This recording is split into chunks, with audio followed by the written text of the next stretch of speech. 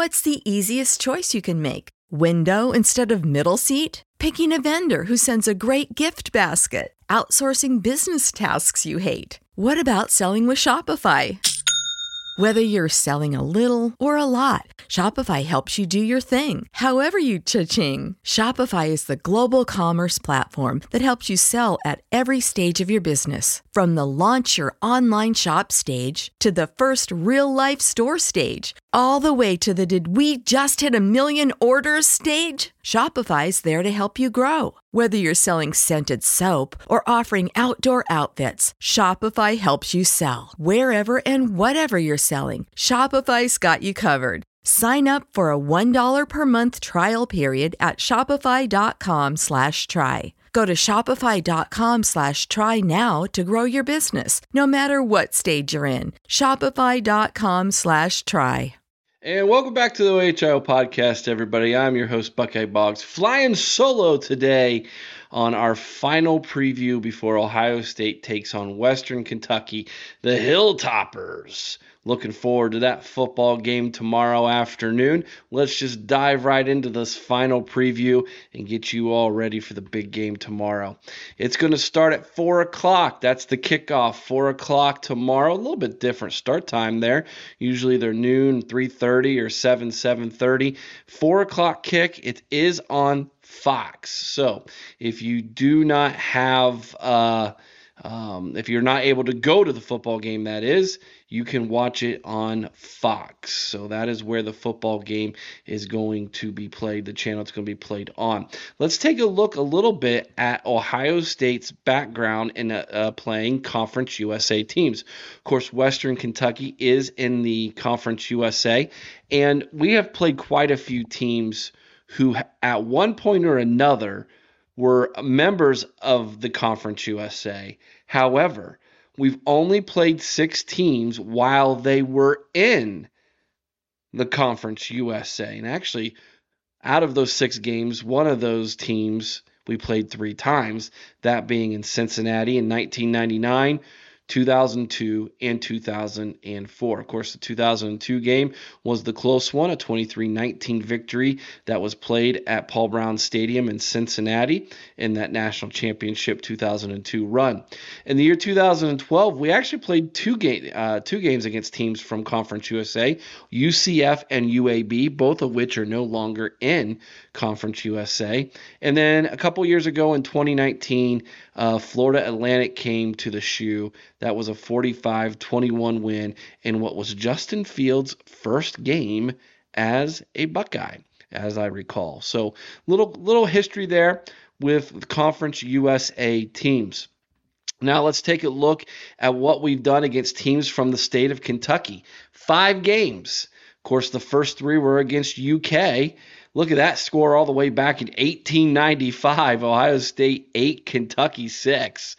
1919, 49-0 blowout. A little bit closer, 1935, 19-6 was that score. 1991, we played Louisville. That was a 23-15 win. 1992, we barely squeaked out that victory. 20-19, one Kirk Herbstreit was the quarterback for Ohio State in 1992, as I recall. Let's take a quick look now at some statistics here, because believe it or not, this game there's a lot of interesting things about this game statistically. Let's take a look at Ohio State first.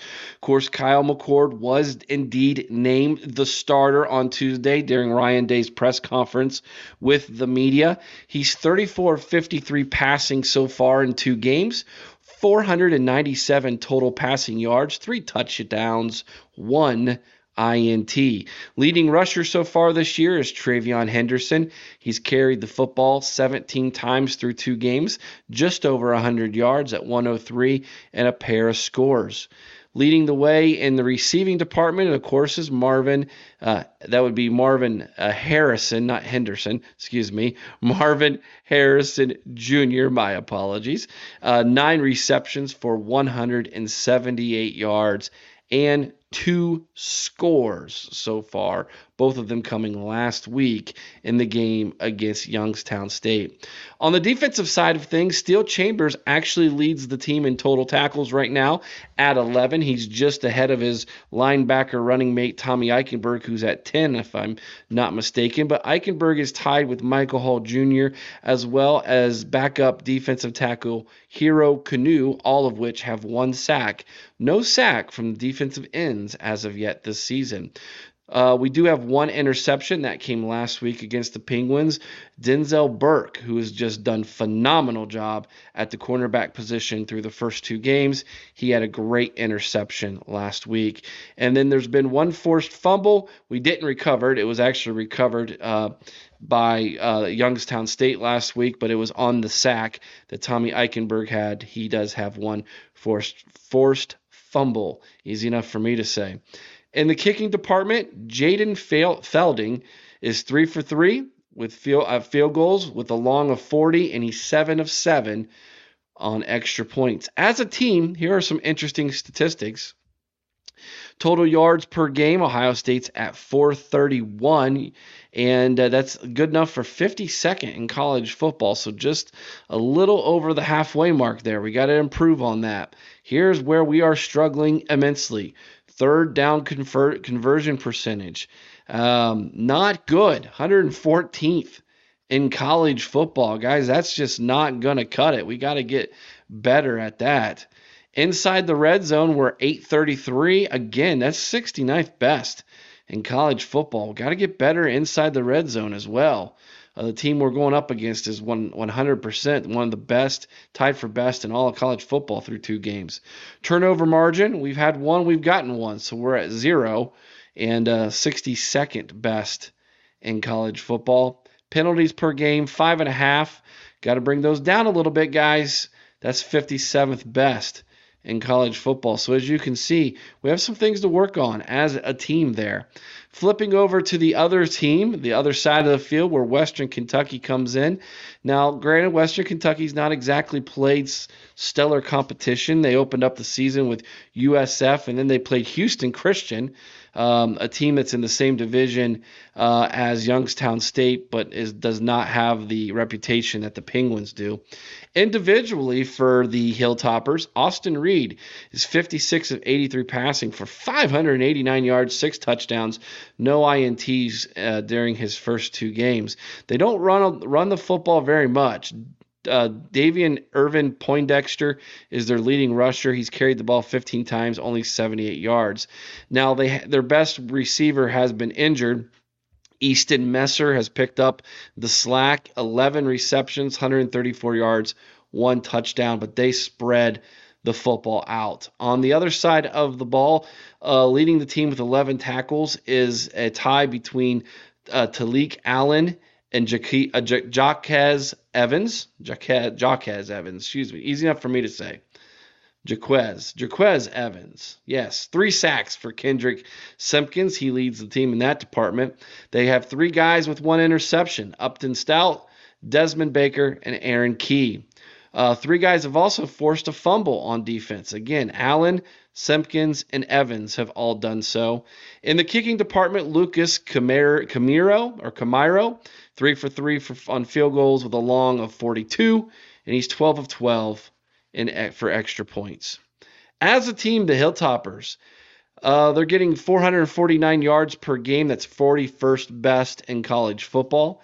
Their 3rd down conversion percentage of 423 is only 69th. It is better than Ohio State by quite a bit, but not exactly stellar. Red zone scoring, look at that, perfect. Every time they get in the red zone, they're getting points. That's tied for first best in all of college football, obviously. Total defense, though, 120th. They do give up some yards. So where Ohio State is really, really good defensively, statistically, in total defense, not so much there for the Hilltoppers. In fact, Ohio State's 4th in college football, which is really good, where the Hilltoppers are 120th. Really need to take advantage of that. Turnover margin. They are getting the football, though, so it's feast or famine on that defense. 3 turnovers this year, That's tied for three plus, that is. That is tied for first in all of college football. Penalties per game, they're a little worse than Ohio State, believe it or not. 6.5 per game. 84th is their ranking in all of college football in that department. So as you can see when looking at those statistics and just overview, just in total looking at this game, this is going to offer Ohio State a lot of potential to do a couple things. Number one, we're going to find out how good this defense is. This is an offense that is going to challenge us, especially through the air. We're going to see how well our secondary has improved, how sound they are defensively. Can we get home and create pressure and havoc on the defensive line? We've not really done that yet through the first two games. We're going to have to do that if you're going to beat a better opponent like a Notre Dame, which is just right around the corner. So this is going to offer at least that look on the defensive side. And on the offensive side, this is not a very good defense. Can we score some points? We've scored 23 in the first game, 35 in the second game. Can we crack the 40s? I think that can happen. That can happen. I believe we're going to be somewhere around 45, somewhere in that department, 42. And I think this defense is going to be challenged a little bit. I do think they're going to put up some points on our defense. But at the end of the day, I think we win comfortably. The OHIO podcast is brought to you by Mastermind. Mastermind specializes in 360-degree, high-definition mobile video mapping, GIS integration, and traffic safety studies. Mastermind cares about traffic safety and keeping you safe on the roadway. Visit Mastermind at onlinemastermind.com. And welcome back to the OHIO podcast, everybody. And I am joined by our special guest this evening, Stephen Moffitt from the Topper Talk podcast, the Western Kentucky Hilltoppers. And let's just start there.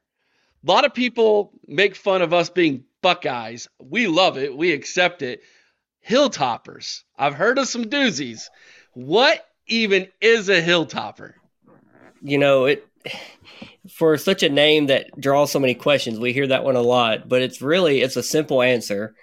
Our campus is located on a hill. And that's the main source of it. Our athletics used to be located at the top of the hill, which is a big driver to that. The football and the basketball arenas used to be at the top of the hill. They've since located down to the bottom in a more friendly, accessible area part of campus. But that's kind of the origin of the name, is just being located on campus on a hill. And the students that have to walk up that every day to class, they definitely know why we're called Hilltoppers. Well, most of my family originally came from Eastern Kentucky, so I know all about the holler. Yeah. See, a Buckeye knows what the holler is. There you go. So we are tickled pink to have this game this year. When it comes to Conference USA, I know you guys are relatively new to the Conference USA. If I look that up right? We joined in 2014, so still fairly new, but yeah. Yeah. So we've played a lot of teams from Conference USA when they weren't a part of Conference USA, believe it or not. We've played Cincinnati a bunch, and they've been in and out of that conference. Tulsa, Tulane, we played them, but they weren't a part of the conference when we played them. But here's another little take about Ohio State. We've only played two other schools from Kentucky, of course, UK and Louisville, and we haven't played them I haven't played Louisville since the 90s, and we haven't played Kentucky since the 1930s. So, you would think Ohio and Kentucky would get together more often. They have in basketball, but, football is the thing here in Ohio and at Ohio State. And so we're tickled pink to actually have a school pretty close to us coming to play in Ohio State. So that being said, let me get to my next question. What were the expectations for the Hilltoppers this season before the season even got started? Well, the expectations are pretty high for the Hilltoppers. Conference USA has seen a lot of movement. We've had a lot of teams that moved out to the Sun Belt a couple years ago. Then we had 6 more teams this year that moved out to the AAC. So this year's Conference USA is a really different look than what we've seen in the recent years past. Media preseason, we're picked to win the conference, by an overwhelming majority. We return a lot of good talent, including, a really good quarterback that led the nation in passing yards last season. A wide receiver that is the leading yardage returning wide receiver, also led the nation in yards after catch last year. Preseason defensive player of the year in Conference USA, a lot of good transfers from other P5 schools that are coming in, and just a lot of returning talent. So, I don't want to say it's conference championship or bust, but the expectations are high that we have the talent, we have the team, we have the coach. And in this new look Conference USA that, doesn't have the UTSA that we've battled the last couple of years and come up on the short end, doesn't have UAB, UNT, just, some programs that have just been road bumps the last couple of years, but we've been so close to getting that conference championship that we haven't had since 2016. The expectations are high. We plan on winning a lot of games. Our schedule shapes up nicely to, possibly push into double-digit wins, 10, possibly 11 wins. So we just have to take care of what's in front of us in the games, execute with the team and the offense that we have, be solid on defense, and we should win a lot of games. So definitely conference championship, obviously get to a bowl game, win a bowl game if we can. Those are always going to be the expectations here. Yeah. I've caught several Western Kentucky games in the past. I haven't watched them yet this year. We're going to be diving into the film this week and getting a glimpse. We know you guys can score the football. Absolutely can score the football. Defense, though, different question a little bit there. It kind of reminds us a little bit of what Ohio State has been in the last few years. Big time on the offensive side and just ole on the defense. And can we outscore you? We go back, we look at the Georgia game last year in the college football playoff. I mean, if we get one more stop, we're probably national champions last year, given that offense. Of course, now this year it's a little bit reversed a little bit for Ohio State. So with that being said, what is kind of the feel for this team? I mean, is there any talk about we need to improve the defense, or is it just like, hey man, we're an offensive team, let's go score as many as we can and we'll just outscore everybody, and that's just kind of the philosophy that the Hilltoppers have? The high flying offense, the scoring a lot of points, throwing for a lot of yards has been the identity that we have embraced over the last 10 years. It's won us a lot of football games. It helps our attendance, our recruiting. 4 out of the last 10 years, we've had a quarterback lead the nation in passing. So just really starting solid, going back to Brandon Dowdy, did it twice, 10 years ago. Bailey Zappi a couple years ago broke the all-time single-season record for passing yards and touchdowns. And then Austin Reed, a transfer in last year, led the nation in passing yards. So offense is what we're known for. It's what Tyson Helton wants to be known for. He wants to move the ball, put players in space with the opportunity to make plays, and score a lot of points. It's what helps sell tickets. Defensively, it was and still is the biggest question mark coming into this game. We only had 4 starters returning on that side of the ball. Definitely the biggest question mark. And even now after 2 games, it's still a question mark. The defense has been softer than what we'd like. We need to get into that bend, don't break kind of mentality. We can give up yards between the 20s, but we need to hold teams to field goals, especially as we get into the meat of our schedule, which is coming up immediately starting this Saturday. So defense is the biggest question mark. Offense is going to be what we're known for. It's the brand of football that we want to play. And, hopefully we can continue that Saturday. I know it's going to be a tough challenge, though.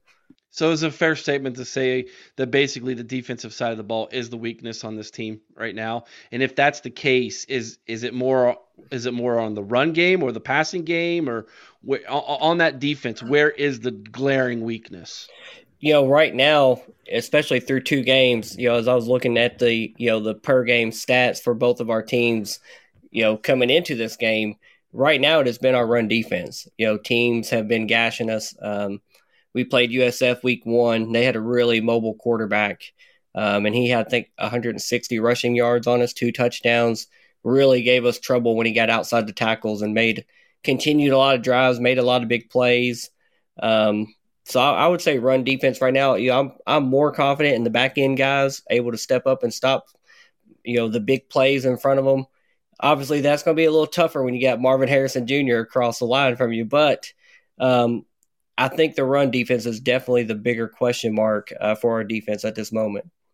Ryan Day has been complaining a lot about the play clock and how the running clock has changed how teams have attacked us. We're actually kind of excited that we're going to play a team that's not afraid to up tempo offensively, because that's going to give us more possessions. But at the same time, have you seen or heard the coaches talk at all about that? Is it just that we haven't really noticed? We're still scoring tons of points. Yeah, I haven't seen the coaches talk about it. Obviously as a fan, watching these first 2+ weeks of college football, you definitely notice it. It seems like the quarters and the games are getting by quicker, but then when you look at the breakdown of plays per game, it's not a big difference. We've still scored plenty of points in our first 2 games. We've left a lot of points on the field that we didn't finish drives. So, at this point, I don't see a big difference because we're so up tempo to the line. We're not pushing the play clock down to 0 regardless. We're usually getting on the ball pretty quick. Substitutions get made, hike it, and go. So at this point, it hasn't really affected us. But in the big picture of college football, I've definitely seen the effect. Yeah. So two-part question here for you there, Moff. Number 1, how does the fan base look at this trip to Columbus? And number 2, how does the team look at this trip?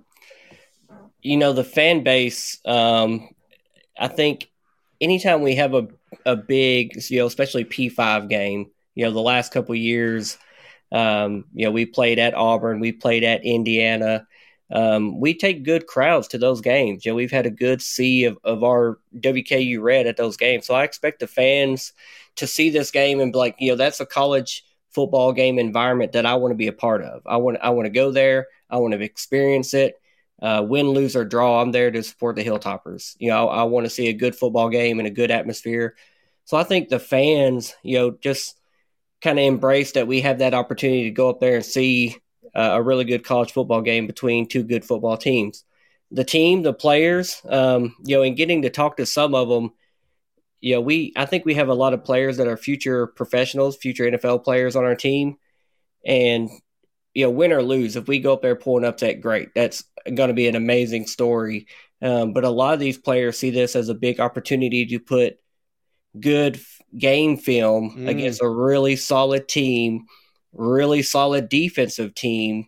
If you can have that game film and get to show that to, the pro scouts and increase your odds and chances of making it to the next level. So I think obviously the players want to win. They're competitors. They're, near the highest level of their sport. They're going there to win the game. They're not going to go there to lose the game, albeit that being a tough task. But, they know that the opportunity in front of them is to show that they can compete with the best of the best, and that's what they hope to do. A follow-up question. How many potential NFL players are on this roster, in your opinion?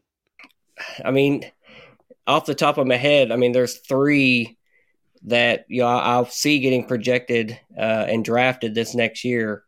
Austin Reed, quarterback; Malachi Corley, wide receiver; Jaquez Evans, defensive end, linebacker, kind of a hybrid guy. And then we've got several other guys in the secondary, Upton Stout type players, a couple of P5 wide receivers that have transferred here: Blue Smith, Jimmy Holiday, Xavion Capers. I think there's a lot of talent on this team and players that once we plug them into this system and they fully grasp what we're doing, they're going to get the best opportunity to shine and show their talents. So, there's several. Those 3 are kind of going to naturally float to the top of the list just with all the preseason accolades, the success they've had over the previous seasons. But, a good group of guys on this team. Yeah. So I want you to put your projection hat on a little bit. And if you, on Saturday, you're sitting in the Horseshoe, which I assume is going to be your first trip to one of the most beautiful places to watch a game. And are you sitting in your section, by the way? Are you sitting with mostly WKY fans or WKU fans? Yes, sir. I order tickets through our tickets office. I'll be in section 10C. Okay. So you're going to be on the northeast corner. All right. So you'll be opposite of the big screen, or the open end of the stadium, as we used to call it back when the stadium was truly a horseshoe, which is where the name the shoe comes from. So that being said, you're sitting there Saturday. Give me what you believe the game will look like from your perspective, beginning, middle, end. What do you kind of foresee happening? I think that Western Kentucky has to come out aggressive. It reminds me of a game we played at Alabama several years ago. I think it was 2016, and then even we played at Auburn last year. We had to come out very aggressively, kind of sprinkled in some mixed plays, a flea flicker here and there. Last year, even though Auburn was down in terms of their season, we're still a G5 small team going into Auburn. We had them tied at halftime, 17-17 at half. After the half now, it didn't play out in our favor. The run game started to gash us. But in my opinion, we're going to have to come out aggressive. We're not going to be sprinkling a bunch of run plays in there. We're going to be dropping back 4 or 5 wide, throwing the ball over the yard and trying to put guys in position to make plays. Obviously you want to keep it close to half, then come out of half and try to keep it close to the end and just give yourself a shot to win.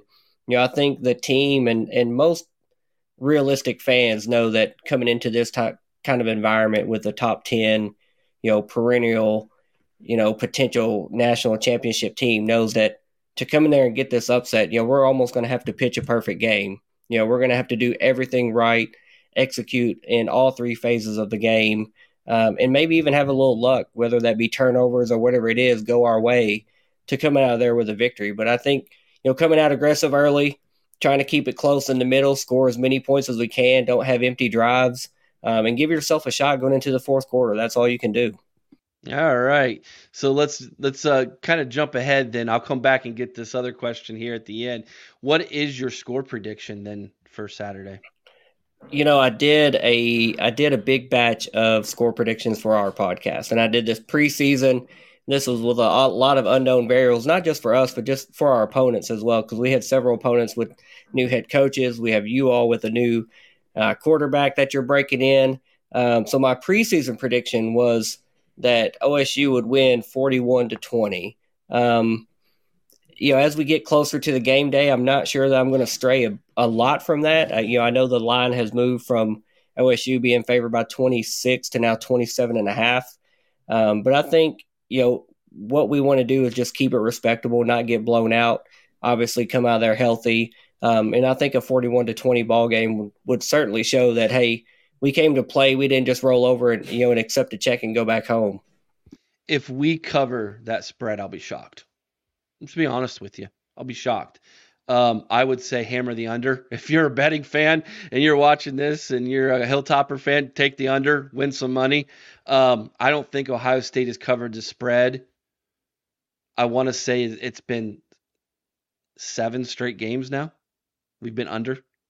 Now, there's a lot of Ohio State fans, and a lot of them wear scarlet and gray glasses, and Vegas knows this. So they always pump that score up a few points more to see how many more Buckeye fans can they win money on, it seems like. So definitely hammer the under there. All right.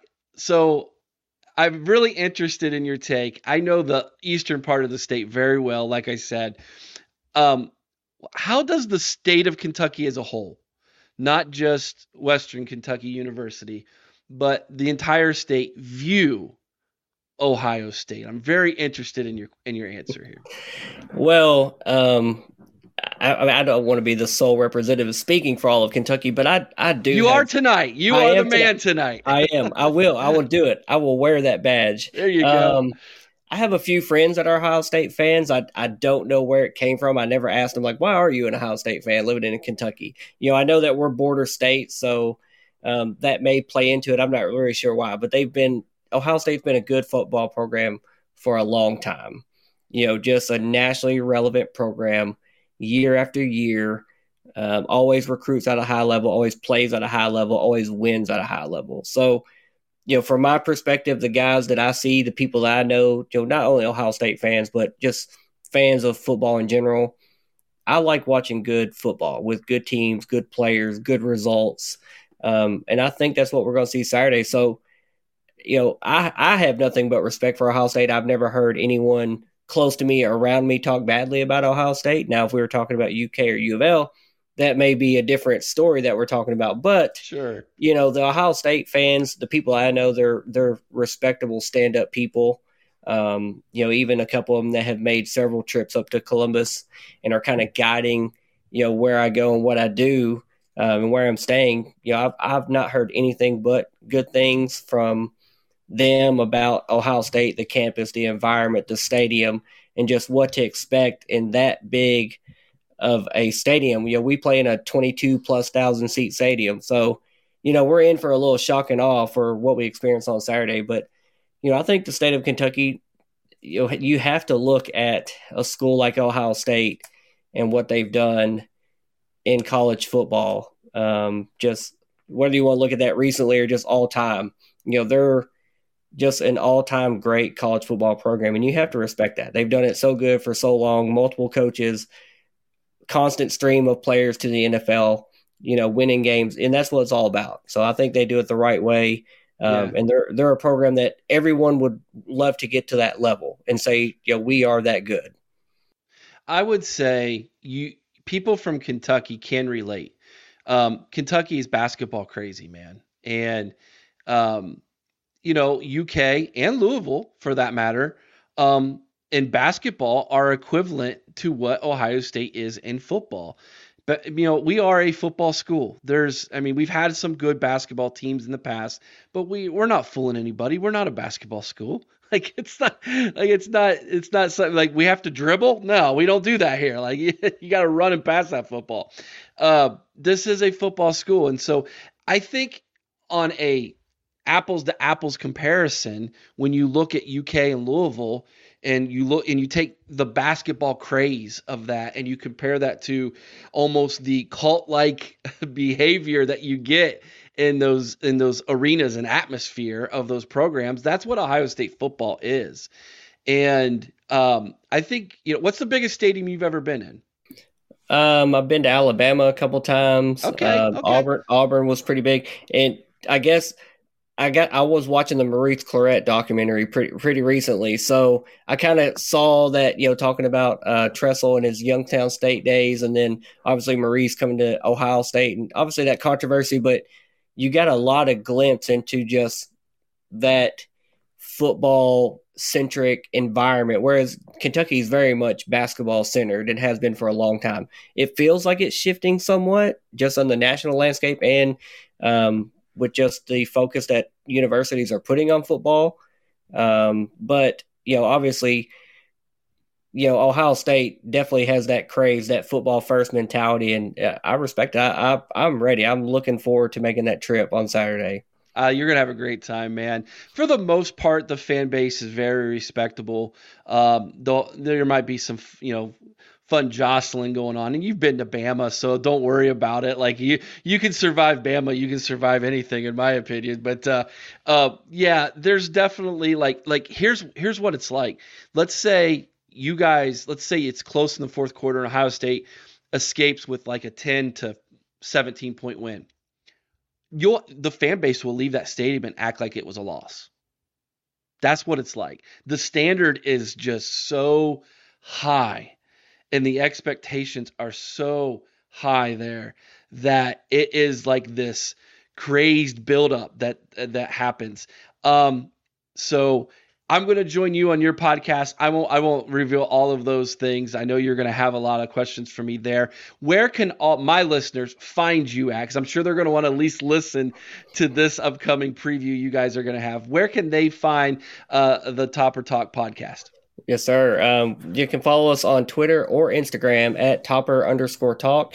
And then we're on YouTube at Topper Talk Podcast. So that would be where to find us in all our episodes. Fantastic. Thank you so much, Ma, for joining us here on the OHIO podcast. Truly appreciate it. You enjoy yourself Saturday. Win, lose, or draw, I think you're going to have a great time in what we call C-Bus. Yes, sir. I appreciate you for having me. Thank you.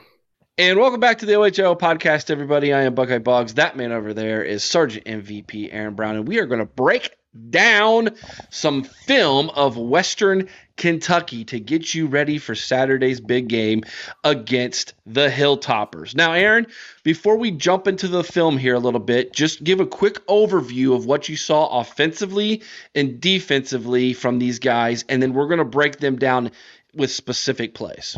So offensively, if you guys remember Mike Leach in Texas Tech or anywhere else, Washington State that he's been, you might be familiar with the air raid offense where it's just 70 passes and maybe 2 runs, and those are probably broken plays. That's what you're looking at with Western Kentucky, guys. There's just a ton of different routes. Most of them are going to be deep. They do have some screens that they like to run. What I noticed is a lot of 10 and 11 personnel. So if you're not familiar with that terminology, 10, the first number represents the amount of running backs in the formation, and the 0 is the tight ends. So 1 running back, 0 tight ends. So it's just, the typical two tackles. And then they also run the 11. So 1 running back, 1 tight end. Again, pass happy, quick passes, deep passes. So they'll run a lot of different things on you. Just not great at running the ball. Again, I've seen them run a lot of trips. When I see trips, I'm thinking screen right away. Something to look out for. And then as far as their blocking schemes, it's a lot of zone. So tandem blocking. So 2-on-1, etc. And again, the keys that our defense is going to be reading. All right. High hats or high helmets, pass. Low helmets, run. But I don't look to see a lot of low hats this weekend. So defensively, they throw something a lot differently at us that we aren't accustomed to seeing. They run a lot of dime. So if you don't know what dime is, that is 6 defensive backs, 1 linebacker. And the way they utilize their linebacker is a lot like if Sonny Styles were to play linebacker. He's very athletic, very fast. Not the traditional linebacker. No Tough Borland's in this defense. I will give them this credit. They do play really fast, a lot of cover 4. So they're keeping everything in front of them, letting you make the mistakes, and then they try to capitalize on that. However, their secondary is not that good. I'm going to keep it real. Not that good. And because they only have 2 down linemen, okay, so their 2 defensive tackles are in a 3 technique and a 1, so they run a shade. And then they got 2 stand-up DNs, which, again, not traditional defensive ends. They're not your Chase Youngs or Joey Bosa's, et cetera. They're all about speed. So our offensive line is going to have to adjust for that speed, and their footwork needs to be on point, or it could be a long day. Sounds like to me, like right away, just you explaining that to me, we have a huge advantage running the football then. Yes, we do. They are very susceptible to power running. So, and that's actually one of the clips that we're going to watch today. Cool. All right. Well, then let's just dive right in here, Aaron. We got 5 different clips we're going to roll. Most of them are defensively. We are going to show you one offensive clip because, it's air raid. It's just spread them out right, and it's almost like backyard football is what it feels like in a lot of ways. That's essentially what air raid is. With all due respect, it's just find the zone, get the window. They don't throw into tight windows necessarily. It's get the guy beyond the DB and throw it to him. It's backyard football, like you said. All right, here we go. Here's the first one. This is their lone offensive play that we're going to show you here, and it's just going to be on loop. So, all right. So here you got the 10 personnel. You'll notice 1 running back to the right of the quarterback, and then they've got twins on both sides. So what happens here? You'll notice the slot gets right behind the linebacker. There's a little zone there right behind him. They hit him. That was a seam route, a simple seam route. So it's going to be important for our defense to make sure that they're going to play their zones right. Might even stick Sonny Styles or Cam Martinez on the slot to just play man the way that Sean Wade used to do it. That's a pretty good strategy, is man up on the slot receiver. But that was just a prime example right there of what that offense does. They just find the holes in the defense, throw the ball to the zone. The receiver's there or he's not. They have a pretty good quarterback in Austin Reed. So Yeah, he's not bad.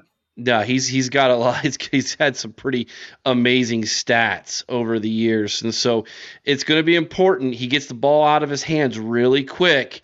They haven't given up a sack yet in 2 games. Now they haven't played a defense like Ohio State, but we haven't been setting the world on fire with getting in the backfield from that defensive line. So this is going to be a challenge for them. All right, Aaron, let's run to their defense. Let's start with the big long pass they gave up first here. Is that the one you wanted there, the big long pass? Yeah, let's roll with that first. All right. So the clip doesn't really show the alignment, okay, pre-snap that is. But you can see that they're rushing the edges. That's what allowed the quarterback to step up into the pocket and deliver this pass. And this just illustrates just how not good the DBs are. If you're playing cover 4, like, you should not that should not be happening right there, okay? They may that it's atrocious. So there's no reason for MHJ or Emeka or Julian Fleming or anybody else to have a hard time this weekend. Maybe initially, but once we find our groove and stuff, I would look for a lot of deeper passes. And of course, that is dependent on our offensive line. And I will give them credit as well. Our offensive line looked much better against Youngstown State. And this is kind of like a progression game right here. We looked a little rough against Indiana. That was stiffer competition. We got it together a little bit against Youngstown. And now we're going to test it a little bit more against Western Kentucky. It's the last so before Notre Dame, which is going to be very stiff competition, as I'm sure you're all aware. So again, this is just a good chance for the offensive line to get in gel, get in sync with one another, and make a push for solid passing routes for the whole offense to get in sync. Let's make believe here, Aaron, that we establish the run like really early in this game, and it causes those safeties to start to sneak up a little bit. Is that when we hit them deep, maybe, or are you like, hey, let's just go deep from the word go and take it to them, because they're just not that good in the defensive backfield? Against this team, I could see it both ways. Against a team with a better defense, you would want to work that strategy kind of like Urban Meyer used to do.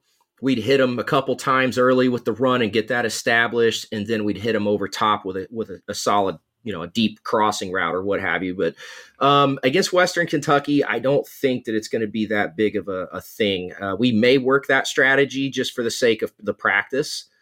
But I could also see Ryan Day coming out and saying, hey, we're going to set the tone early and hit MHJ on a 90-yarder like USF just did. So okay. I could see it both ways.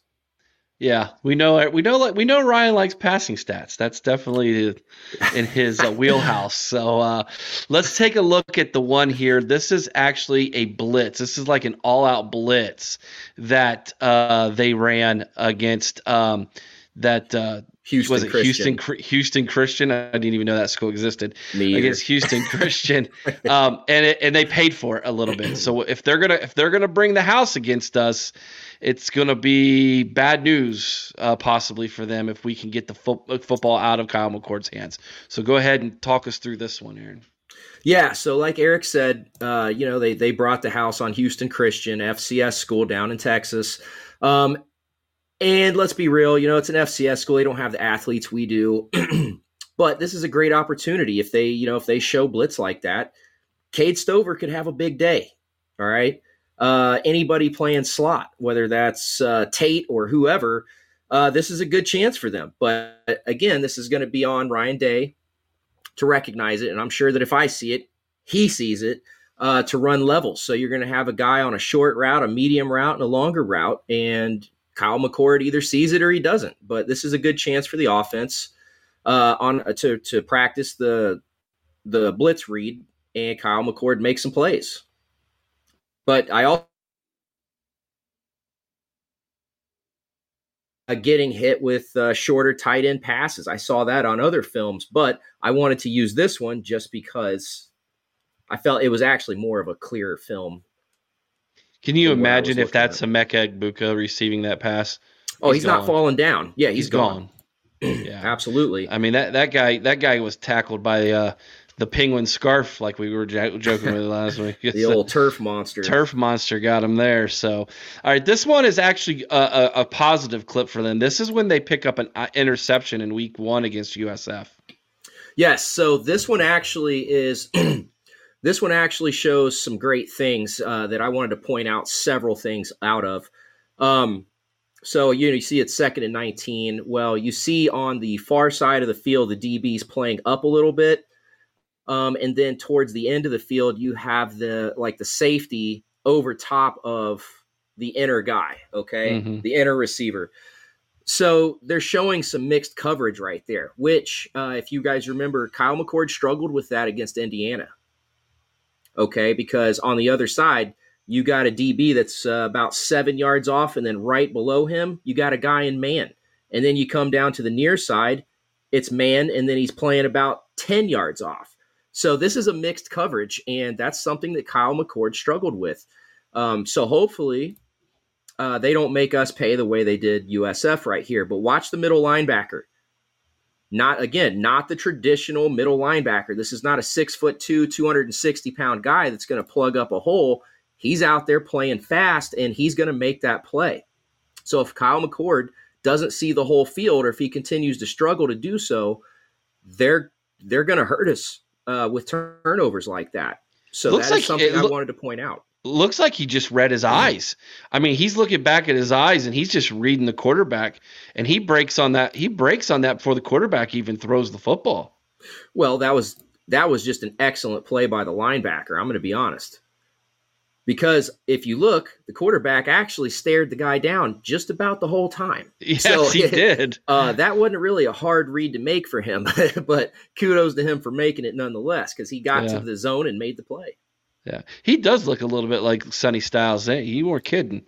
Yeah, he's very, very athletic. So, depending on his depth, running to the edge might be an issue. This is another one of those deals where, like Indiana, we made their linebacker look like an all-pro. This guy could have that same type of game if we don't get our run game together. Yeah, let's hope not. Right. Let's hope not. All right, here's the last clip we're going to run, and this is showing them this is a defense, again, where they're going all out, and it just absolutely burns them against USF. Yeah, so in this clip, USF is actually in 13 personnel. They got 1 running back and looks like 3 tight ends in total with a wing. So, power, that's what this indicates, which is why Western Kentucky loaded the box like they did. However, to be fast, typically you're not big, right? And that's where Ohio State gets the advantage here. USF took advantage of it too. Watch how they seal the edge in this play. This is a power run concept right here. It is an option play, but it didn't need to be pitched because USF blocked it so well. This is an opportunity for our wide receivers to get in there. That is something that we didn't do well against Indiana. So this is a good opportunity for them to engage the block and maintain it and give our running backs a good running zone or running lane to get through around the edge. And this can be done up the middle as well. And I understand this is option and we don't run option, but the idea is the power blocking schemes. Right. That's what I wanted to point out right here. And as I'm watching this, I'm seeing TreVeyon Henderson putting his foot in the ground and making one cut and then just blowing by them.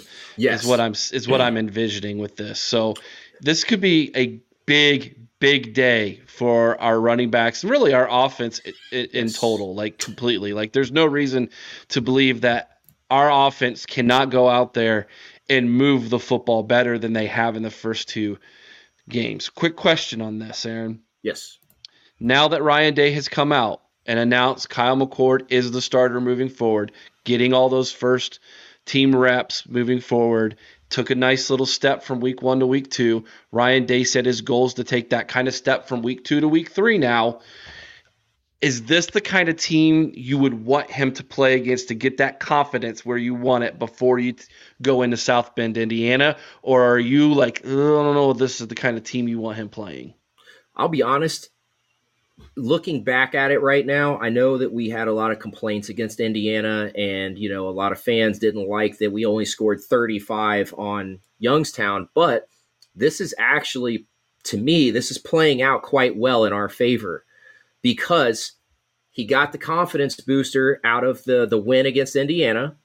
All right. Sure, it was unimpressive, okay, but you got to start somewhere. Nobody goes to the gym and just benches 400 pounds, right? Right. Again, nobody just steps into the second or first meaningful start and throws for 400 yards and 4 touchdowns either, okay? And we got to keep that in mind. Then we come back against Youngstown State, looks much better, right?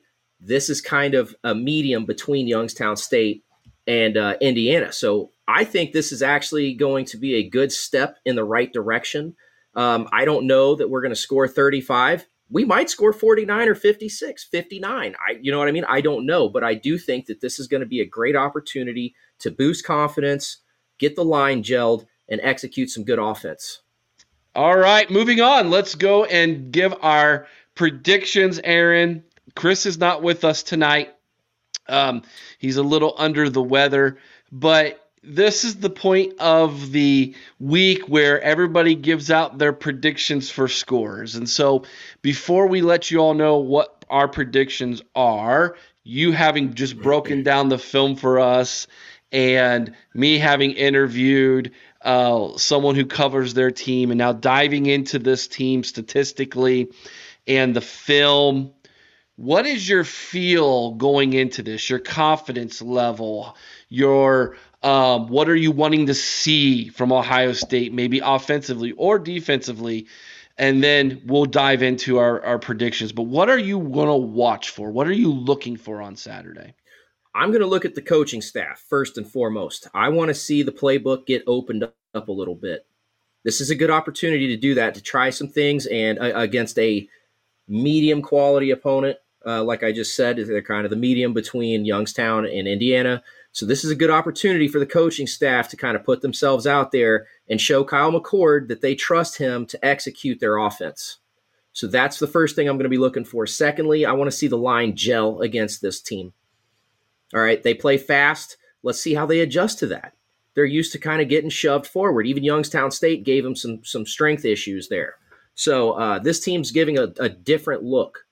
All right. Kyle McCord making the throws. This team runs 6 DBs. Is Kyle McCord going to see the whole field? Or is he only going to focus on the play? Because he missed a wide open Julian Fleming last week. Just to throw it to MHJ in double coverage. Can I ask a question off of that real quick? Absolutely. Can Ryan Day do anything in his play calling offensively to limit that or help aid maybe in McCord's ability to maybe focus on half the field? Like, can he break half the field down for him? Or is this more like, no, you want it spread out, and then, hey, let's run some mesh routes or intermediate route, a long route, or this would be my opinion. This is what I would do if I was Ryan Day. I would be running the football first, second, third down at these guys. And until you stop me, I'm running it. Yeah, that's a good strategy if this is like a do or die, need to win the game. But this is Western Kentucky we're talking about. This isn't Michigan State or somebody that poses an imminent threat, okay? And I'm not trying to be disrespectful of Western Kentucky's program, but this is a game that we're going to win even if we play like crap. So that's why I said I would like to see Ryan Day open up the playbook and show Kyle McCord and the rest of the team that he trusts him to execute. And to answer your question regarding like seeing half the field or do you need to see the whole field, I think that he's already only seeing half the field. That's why he missed Julian Fleming wide open to throw to a double covered MHJ, because he didn't see the whole field. Now, another aspect of that is Youngstown State got a little bit of pressure on the play and he felt nervous. So he had to get rid of the ball. Pressure. Yeah, he had to get rid of the ball quickly. So, again, this is just a good opportunity for the offensive line to make proper adjustments, gel together in a game atmosphere, and give Kyle McCord a chance to really to grow, to continue to grow. All right, let's take a look at our predictions, and then we'll tell you how we came up with these. So let's start with Chris's, which is right there in the middle. Chris is going for a big win, 42-7. he says, hey, I think we're going to score a lot, and they're not going to score much at all. So Chris is saying he's taking the over there today with that one, 42-7. Aaron, you're a little bit on the lower side of things with the scoring. You said 27-14. So you think that this defense is going to, maybe make our offense sputter a little bit, and the defense is going to only hold them to 2 scores. I'm on the other hand, I'm going, let's just everybody score. It's a scoring palooza for me, 45-24. I do think Western Kentucky is going to put the biscuit in the basket a little bit here on offense, on our defense. But I also think they can't stop what we have in the backfield. And if they get worried about the run, I do think people like Marvin Harrison Jr. and Emeka Egbuka and Cade Stover can have themselves a day. So those are our predictions. We want you to put your predictions in the comment section below, and if anybody gets the exact score correctly, you will win a free t-shirt from Ohio State or from us, that is, from the OHIO podcast, if you're the first to do so. Aaron, how'd you come up with your score? Just because I'm not sure that we're at a level of execution yet to score that many points. If we only put 35 against Youngstown, I'm not entirely sure, or confident rather, that we're going to put more up against Western Kentucky. But football is a game of matchups, and this one does present a solid matchup, no lie. But I think the fact we're going to open up the playbook a little bit,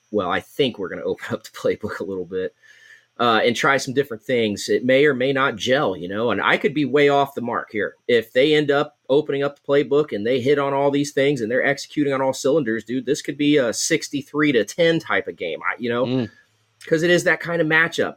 We discussed it. Their defense is do or die. And against USF, they died a lot, and USF doesn't have the athletes that we do. So it's, this is one of those things. No, I think we're going to do well offensively this week, which could be a little bit of fool's gold the week before Notre Dame. I think we're going to do well offensively, but I also think we're going to come away from this a little bit worried about our defense. So we need to be concerned about the fact that this is the first time we're facing an offensive opponent that can put pressure on our defensive backs with that passing game. Now, we have been very high on how they have done. This is the first time we're going to see, have we really made those strides in the defensive backfield like we think we have? If we come away from this and they can only score 10 points, or we only hold them to a couple field goals, or a touchdown and a field goal, or a touchdown and a couple field goals, our defense is legit. This is probably the most, I would say, most difficult, I won't say best, most difficult passing attack we will face this year. Yes, I agree with that, and that's just because it's so intricate.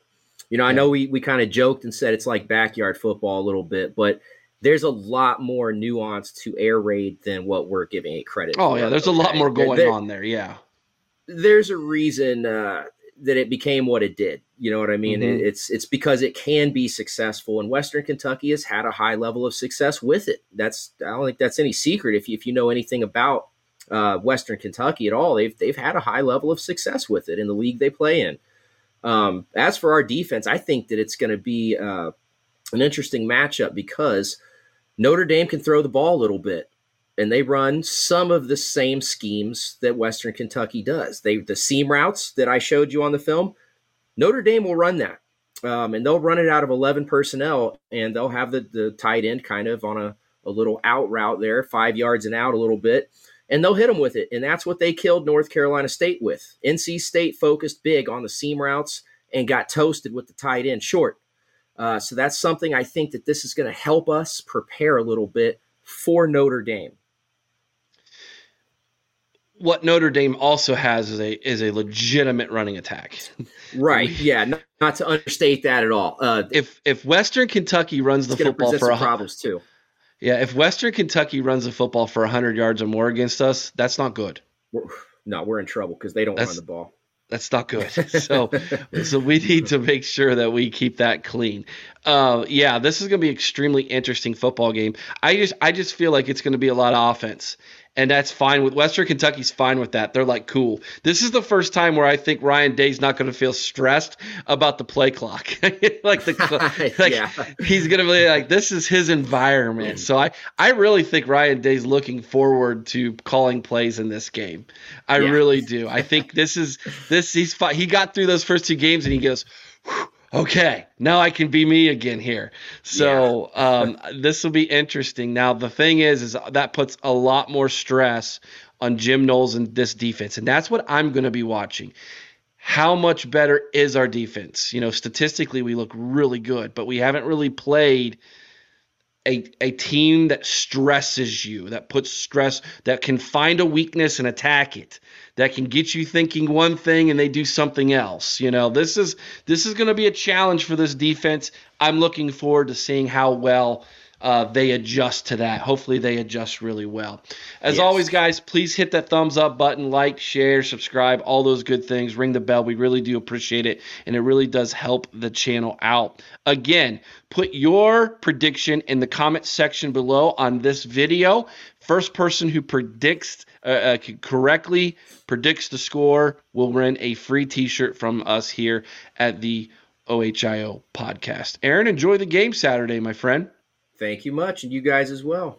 Absolutely. Make sure you're tuning in Sunday night, 8 o'clock Eastern, right here on YouTube. We go live. We're going to break this game down. Aaron won't be here. He's going to go serve his weekend for the United States military.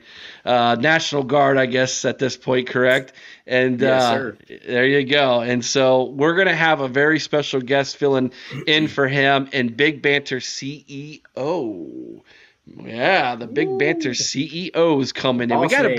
We got to bring in big guns to replace the big guns, if you know what I mean. So, yeah. Fair. Check that out. Be here, be square, as they said back in the 80s. Come on. Showing my gray and my age there. Sunday night, 8 o'clock. Don't want to miss it. Mark your calendars. Go ahead, hit that bell. You'll be reminded. Till next time, be kind to one another. I owe someone's OH. Sing Carmen High with all your heart. OH. I-O.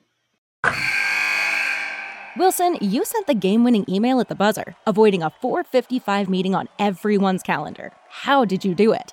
I got a huge assist from Grammarly, an AI writing partner that helped me make my point. And it works everywhere I write. Summarizing a doc only took 1 click. When everyone uses Grammarly, everything just makes sense. Go to Grammarly.com/podcast to download it for free. That's Grammarly.com/podcast. Easier said, done.